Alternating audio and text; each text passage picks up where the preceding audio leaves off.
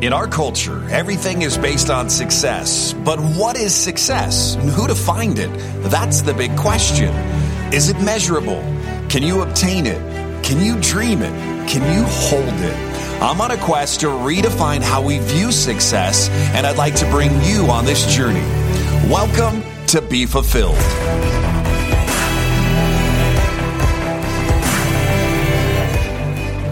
Welcome to Be Fulfilled. This is episode number 17. My name is Tony Grebmeier, and these are the real stories behind success. Now, if money wasn't the answer, what would it be? We're going to find that out and so much more today, and our guest comes from the outskirts of London, who wasn't born into the world of luxury, but certainly holds his place there now. As the founder of Bluefish, one of the top personal concierge services and an expert marketer within the luxury industry, Steve has been quoted in various publications, including the Wall Street Journal, Forbes, London Sunday Times, South China Morning Post, and many more. And he has been on TV. He's been a speaker at a variety of network groups and associations, as well as the Pentagon and at Harvard twice. Could you imagine just for a moment if you would want to sing with your favorite rock star on stage, or be serenaded by Andre Bocelli, or walk the red carpet at an A-list Oscar party, or even imagine getting married at the Vatican?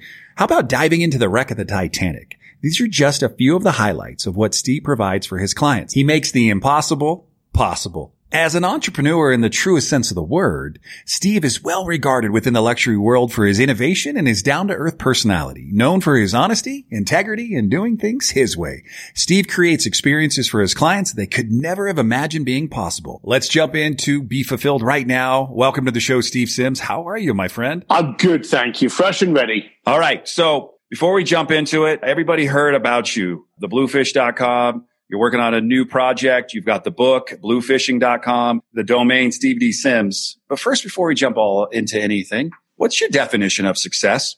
Oh, that's easy. Being able to go to sleep at night knowing that my family are fed, warm, and safe. I love it, man. What was life like you as a child, real quick? Came from a construction family in East London, left school at the age of 15. First day that I ended school, I was on the building site. So, getting up at 5 o'clock in the morning and going home at 8. So I had that as my education growing up. So did you go off to college, or was that pretty much it right there for you? Do you know, the funny thing is I never went to college ever until I spoke at Harvard. So I think that does something. I love it, man. So how would you describe you if you had to write an article, give a speech, and nobody did a good job of bringing you on stage, no edification, and you had a couple seconds to kind of describe you to the audience? What would that look like or sound like? I'm an irritating biker that has a greater ICANN than an IQ. I like it. I like it a lot. That's right. So you had a book last year that you put together. There's some incredible backstories of how this book came to be. We're talking about Bluefishing, the art of making things happen. What was that journey like for you writing this book? It was great. You know, like every entrepreneur, we always get caught up in the shiny object syndrome. And I had my concierge firm. I had a few other things going on that were successful. They were comfortable. They were competent. I was enjoying them. They were relaxing. And I'd always been asked to do a book. You know, we've been doing this for 23 years. I'd always been asked to do a book calling out the rich and famous and, you know, how I did. I could never do that. I'd be dead by cocktail hour. But then over the past 10 years, a lot of people have asked me to come and speak at their events and go, hey, we don't want to know how you did this with the Pope or how you did this with Elton John. You know, we want to know what were the stepping stones to get to that relationship? How did you get those people to take you serious? And it became a how-to. So with 3 kids, I suddenly decided that it was time that I wrote a book that would hopefully get people to change the way that they do business and give me back a little bit of the world that I want to live in. So it was one of those things that just felt that it was the right time. Now, I know you had a little bit of work to do with Tucker Max on this. Was this a project that Tucker helped you with? Book in a box? How did that come to be? It wasn't, but Tucker did help me. Tucker actually chatted with me and said about the Book in the Box project, but we both knew the same agent. And so he sent an email to the agent. The agent chatted with me in New York. And for all of those people out there going, hey, it's spent years, I've been trying to get a book off the floor,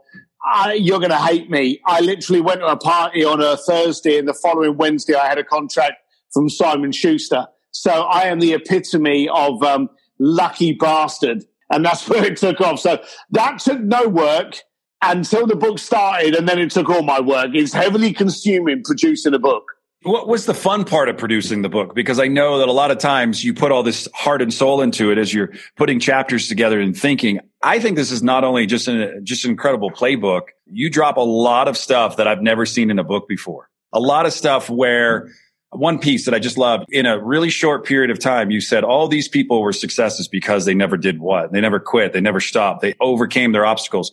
That goes back to the beginning in time where people show examples. But I loved how you put this together. I thought there was just some really smart things and a couple questions that came to my mind. I really want to ask you about why 3 times. That piece was really, really important when you're interviewing and talking to somebody.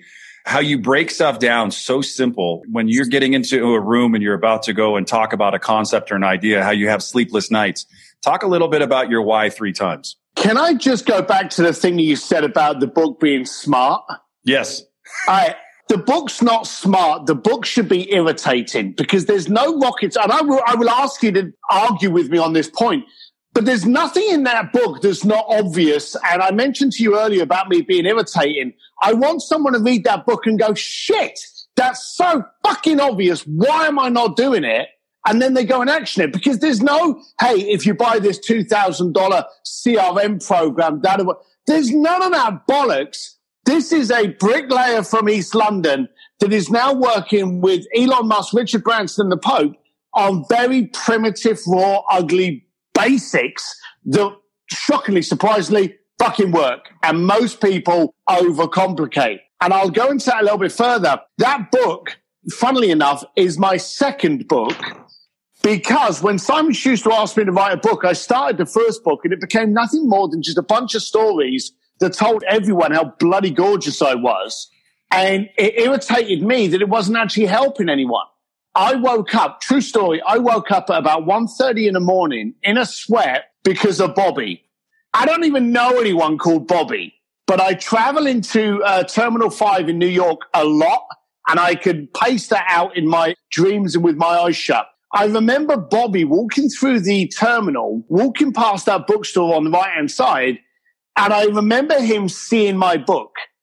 And he picked it up and he read it on the plane. 2 things. I wanted this to be a flight read. I wanted him to be able to consume it in a flight. So it was simple. I also wanted him to be able to get off that plane and go, right, now I'm going to be better. Now I'm going to be more profitable. Now I'm going to be more accurate.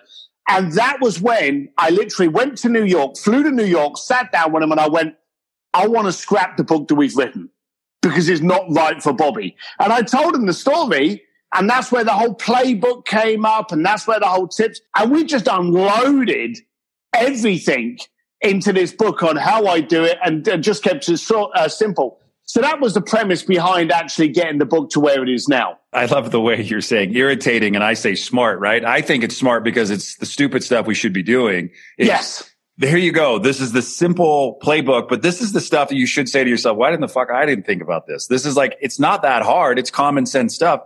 But the way tactically I think you put this together is that read. It is that book that we need.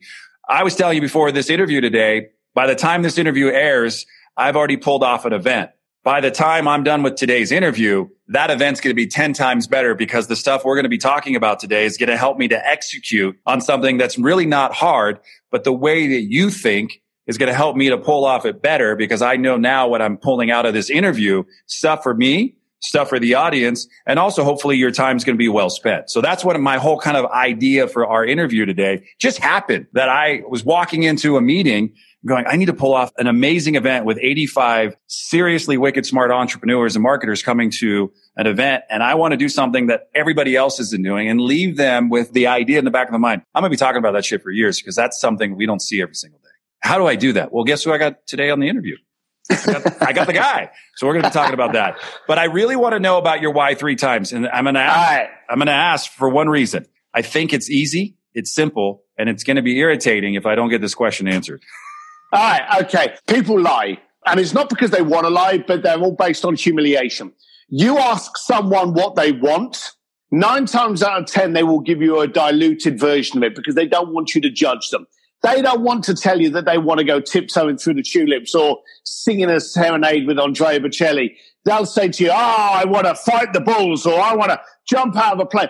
They will try to give you the answer which they feel will put them in a better light than what you maybe even think of them now. So I get people come to me and they will have this dream and they will come to me and they will dilute it for fear of that humiliation. So you've got to therapy them. You've got to go, well, that's fantastic. Why is that so important to you? And that's the first one. Okay. So if we did this, would you wake up at 2:00 in the morning? What is the effect you're trying to get out of that? Why are we even doing this? So you get through 2 or 3 whys and you actually start uncovering those layers and getting them to talk to you a bit. And if anyone knows anything about talking to people, if you can gauge the tone, the passion, if you say to someone, hey, do you want to do this? And they go, yeah, I want to do that. I'll take 2 tickets. But if they turn around and go, oh, I really want to do it. Yeah, even on the phone, you can tell when they're stood up or when they're sitting down. Play with those hot buttons by constantly asking them, why do you want to do this? Why is this important to you? Why is now the time this wants to happen? You will get through those layers and you will get to that hot button. When you've got someone's hot button, you can push and prod it till they sell their firstborn to get it. Oh, I love that. No, it's easy. When you talk about it like that, I totally get it. In the psychology of understanding people, but I think the hot button is one of those things. All right. So late last year, your book comes out. You're on a heavy PR deal. You're the PR guy. You're the person pushing out, trying to get on everything in the world. In the article, it says Sims has yet to outsource his public relations. Yeah. I want to talk a little bit about that. I had this publicist come into my building, I don't know, about 12, 15 years ago, and they went, we want to be a publicist. So I said to them, and you're going to find this funny, why do you want to do that? And I just quizzed them to find out what was behind it. And they came up with these ideas. And I said, well, okay, I'm paid to get someone in the Vatican. I'm paid to get someone to meet Elon Musk in SpaceX. I get paid when that happens. So tell me, as a publicist, what are you going to guarantee me? What am I paying for? Well, we're going to try and do this and we're going to set you up for this and position it. And I said, well, why don't I do that? And I noticed something very early on. I noticed 2 things.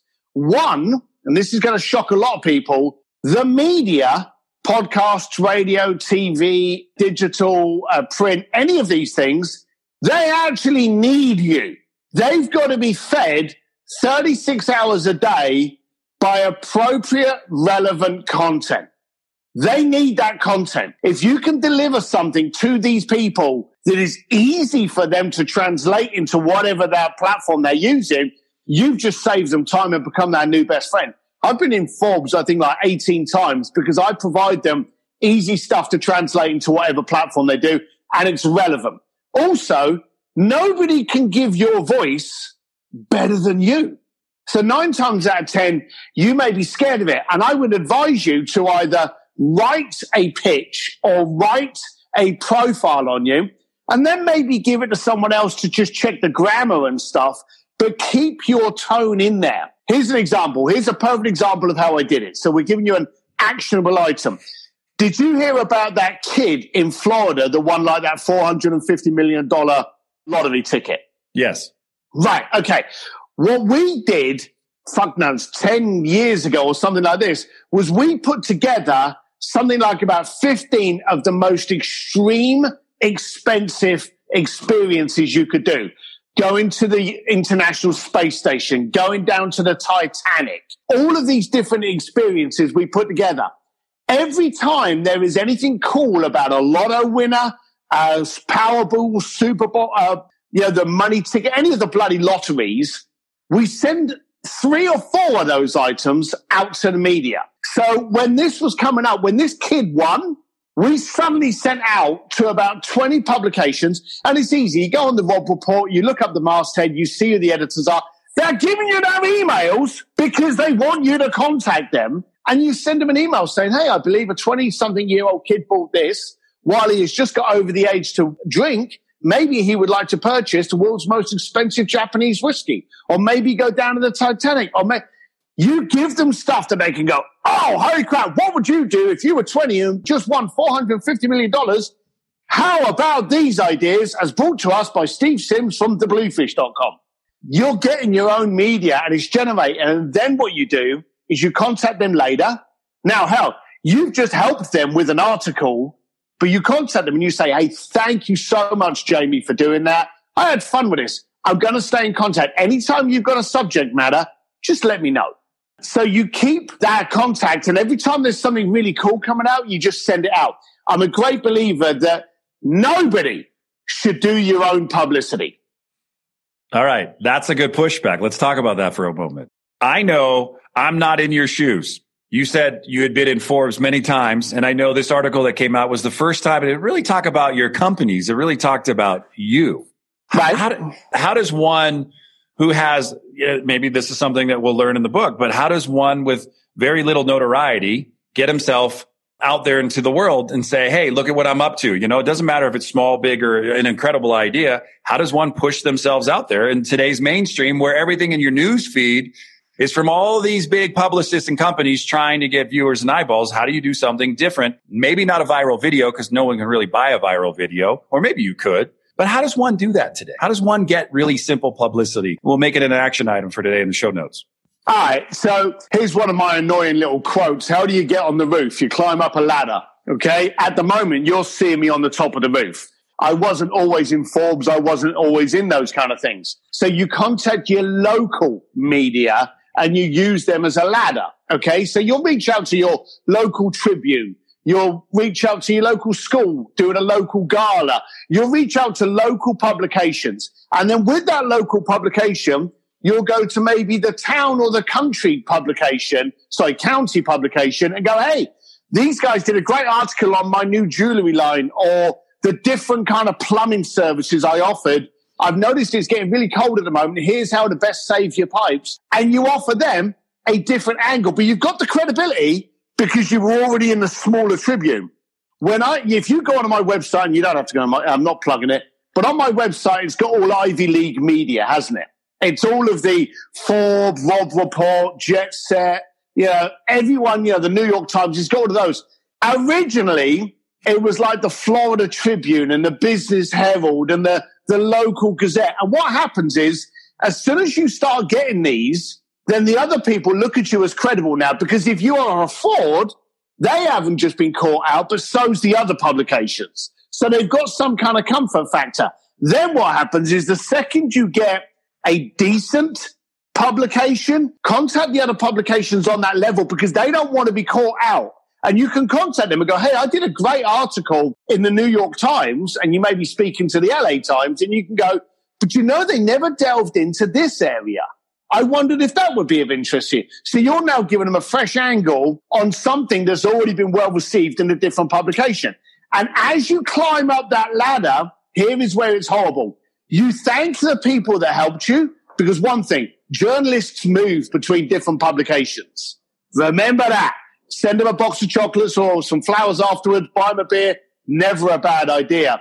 But then as your media page starts building up, sadly, got to be done, those little publications get pushed off the bottom. So when you get the Worth Report, all of a sudden CNN, CNBC, NBC, they want to talk to you because you were in the Robb Report or Worth magazine. And so you constantly are climbing up that ladder till at the end of the time you're on the roof and you can't even see the bottom of the ladder. That's easy. I get it now. Totally. Thank you for making it really small for me so I could take. But isn't it simple? Isn't it simple? And you could look at the Huffington Post has just changed, but Forbes have a lot of contributors. Inc. magazine have a lot of contributors. Entrepreneur magazine. There's a lot of online publications that are looking for blogs. You could actually go on Fiverr, and I've done this. If anyone's got an email from me, they know I can't spell for shit. I will record a conversation on, the hottest place in Tel Aviv or the new clubs in Los Angeles. I will send it to one of my subscribers in Fiverr that I spend $5 on. They will edit it into a format, into a Word document, send it back to me, and I will use that as a contributing blog to an article. That's genius. And it's cost me $5. Well, I mentioned it's small because it's like the old saying, you don't take the big bite out of the elephant all at one time, right? You don't just try to, you take a little piece here by bit by bit, and eventually you get the whole elephant. So one of the questions that I had for you today was, Forbes has done an amazing job. I was reading some of the articles, but I like the one about you. What did that article do for you last year and your brand and you personally? The Steve D. Sims brand, not the Bluefish brand, not the book, the you brand. Yeah, it was that good. I use it as one of the links on the bottom of my signatures now. It rattled a lot of people because 9 times out of 10, and I believe we spoke earlier, this is an audio-only podcast, correct? Yeah. So they can't see that I actually look like Hugh Grant and Brad Pitt mixed. But I'm an ugly fucker. It's as simple as that. So when that article came out, and a lot of people read it because it had, Elon Musk and Andrea Bocelli and Richard Branson and a few other people, a few other up-and-comers. And, of course, they got to read that article and then see pictures of basically me and was kind of like, what the hell's going on here? And it raised a lot of curiosity. So that was one of the first major articles. And, of course, Forbes can't get much bigger. But that was one of the first major articles that came out that did an expose on the man behind. And it got me more consulting gigs. It got me a lot more speaking gigs. Anyone that I'd worked with in the past reached out to me because it raised my credibility. And let's be honest, at the end of the day, media is great. But if you don't monetize it or use it, then it's just an ego rub and there's no value to that whatsoever. So whenever you're putting media out, you want to first of all ask yourself, is this to rub my own bits? Is this for me to actually make money? Is this for me to raise credibility? Know what reason you're giving yourself. That will give you the best tone on the media you're putting out there. And when I did that interview, it was a credibility game. That's what I went for. I went for, will this give me credibility by revealing who I am and who I work with? And it did. Yeah, I loved it. And I love the fact that you're like, hey, it was a bunch of pictures about me, and then there's a picture of you with the dog. Yeah. And I love that we got a chance to see the other side, because I got to imagine in your life and all the celebrities you get a chance to work with and all the ideas you get to come up with and create and the experiences. I mean, I think that's what we're really after in life, is a bunch of experiences and having the best time of our life. I love the media piece. So I think there's a lot of stuff they can grab from there. What's an experience that you've created for somebody else that you didn't go on, but you said to yourself, man, I would have loved to do that. That would have been a lot of fun. There's only, for a start, the answer should be there isn't any, because the beauty of my position now is that when something comes along that kind of tingles, I go, oh, I'm going to handle that. And I jump on board. So I have been around the world 780 with Andrea Bocelli, doing birthday parties in Venice with Tony Braxton, walking through SpaceX with Elon Musk. So I'm very fortunate to have done all of those things. On my wall in my office, I have a signed portrait of Margaret Thatcher, the Iron Lady. And she was one of those people in my life that I thought, I'd like to have a cup of tea with her. I'd like everyone basically crapped on her and thought that she would be nothing for so many reasons. And she was the Iron Lady. I would have loved to have done that. I actually, when I was in Palm Beach, I got an invite to go to London to actually meet her and have a cup of tea. And I was like, oh, brilliant. I couldn't make it. And she died shortly after that.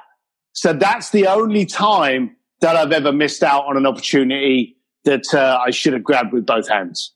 All right. So, I was trying to figure out questions to get to you today that weren't like everybody else's questions. And what I play is a game to the end of my show called the Fulfillment Round, where I just ask you a bunch of questions. I have no right or wrongs. There's no phone or friends. You can make the shit up. I really don't care. It's for us to just get to know you a little bit better. What I want to do is we're climbing up kind of Success Mountain. I want to ask you about your worst day in your career as kind of being this person putting big experiences together.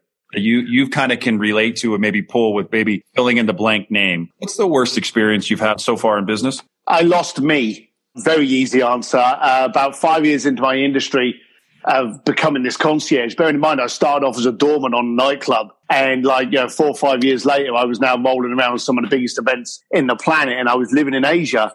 I did what all entrepreneurs do. As soon as we try to monetize something, we screw it up. And I thought to myself, ooh, I'm now working with a lot of rich and powerful people, and I'm turning up on the back of a dirty motorcycle in a black T-shirt and jeans. They can't take me seriously, surely. So I went out, took all my earrings out, started wearing suits, bought a car, made a lot more clients, made a lot more money, resonated with none of them. I actually became very upset and I couldn't work out why, because at that time I related success to digits in a bank account. It wasn't until luckily my wife actually showed me a picture of me at a party, and I looked at this party in Monaco and realized it wasn't me. It was a guy in a suit leaning up against a car. It wasn't me. I had lost myself. Thankfully, we put the suits away, sold the car. I'm back rolling around ugly on a motorcycle in a black T-shirt and jeans. That was actually about a 3-year process of losing myself. So I urge you to stay you. Everyone wants a unique brand. You're already unique. Don't sell out. Stay you. And on top of that, here's the big one. It takes 0 effort to be you. All right. So what we're going to do, ladies and gentlemen, we're going to take a quick break with Steve D. Sims, and we'll be right back on the Be Fulfilled Show. Are you suffering from marketing dysfunction? Are you not able to perform online as well as you could when you were younger? Unable to keep up with the intimate demands of buying product, running offers, and shipping items to your customers? Say hello to ShipOffers. Clinically proven to enhance the growth and longevity of your business. Get some today at shipoffers.com. All right, ladies and gentlemen, we are back on the Be Fulfilled Show, the real stories behind success. Today, we are joined by Steve Sims' new book, Bluefishing, The Art of Making Things Happen. Also, the incredible company, thebluefish.com. And you are working on something else, a new project. It's the Steve D. Sims brand, like you, just what you were talking about before we went to break. Talk a little bit about what you're working on. Well, I've always done consulting for luxury brands where they've gone, hey, I've got these jewelry line, how do we get it out to the right market? How do we do the tone, the message? And since the Steve D. Sims has kind of come out more and more over the years, I've had entrepreneurs coming to me going, hey, I've got a plumbing industry. How do I get more clients for plumbing? How do I market my car leasing company? How do I start doing it? And start asking me to consult for their entrepreneurs and their solopreneurs. So believe it or not, being challenged to walk the white carpet with Elton John was cool. 20 times later, not so cool. Now these new challenges with entrepreneurs, and the daft thing is 90% of the time, the first thing you got to do is get them out of the way of it. But it's real fun now, consulting, nurturing, teaching new entrepreneurs how to do stuff. And I say new because let's be honest, you never stop developing your company when you're an entrepreneur. You're always changing it. You're always adapting it. So you're always a new entrepreneur. So what are we looking forward to with the Steve D. Sims? What does that look like for the next 6 months, 10 months? What are you working on? Well, we are getting pretty close to maxing out on consulting clients. We're actually building up a platform now that you're going to be able to join, a membership program where you're going to get live webinars on how to market, brand, relationships, negotiation, communicating, which is the big one. So there's going to be a membership platform and there's going to be platforms on there for you to get involved in. All right. So what I would like to do with you is have some fun and bring you into the fulfillment round. Like I said, there's no right or wrong. Just get to know you a little bit better. Do it. You and your wife hanging out. What do you do for fun? Barbecue. We don't go out very often. We're actually very, very boring people. We love to barbecue, play with the dogs, and drink too much in the backyard. All right. What's on the Barbie? What would you be cooking? If my wife has her way, it's going to be a lot of roasted vegetables. If I have my way, it's going to be a beautiful 8-ounce steak or tomahawk. All right. I love tomahawks. Favorite place you visited on all of your experiences? In the water, in space, where has it been? There's two that are joint, Florence and Tokyo.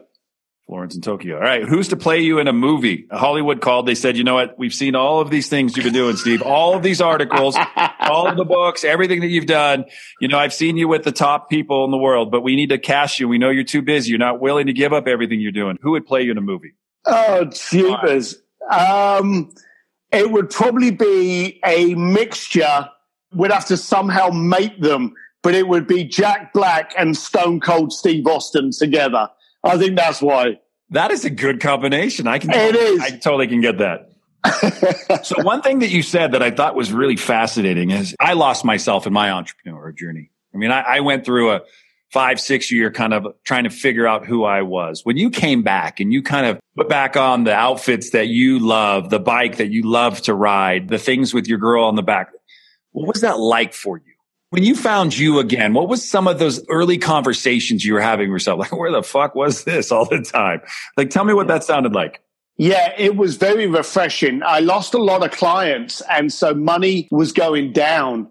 But I wasn't happier than then. it was just this moment where I was just being me. People were like, yeah, Steve, we're not sure to continue with you. And I'd be like, that's fine. No problems. Have a nice day. It was so refreshing. I wasn't having to live anyone else. And anyone out there must realize by now, playing somebody else to appeal to somebody else's perception of you, how the hell can you win at that mathematical riddle? You can't. It takes a lot of effort. So being you, so breezy, so easy, and no one expects anything other than you. So I love it. Very refreshing, very revealing. It's like you're walking around naked.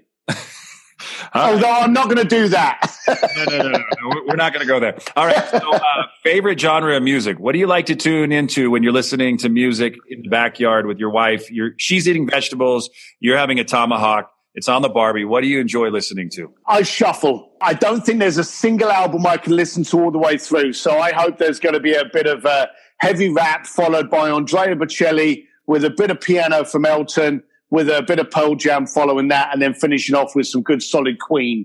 So I do like the variety. Did you hear Ed Sheeran and Andrea Bocelli? Did you hear their kind of mix together? Yeah, it was at Andrea's house in Florence. I actually, a friend of mine was there and sent me a little video of them doing it. But it's a very beautiful. I'm not quite sure Ed Sheeran sang as well as I did with Andrea, but gladly there's no video of me doing it.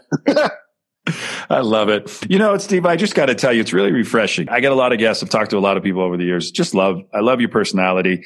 I love the fact that you came on and you said you were irritating in the beginning. I don't think you're really irritating.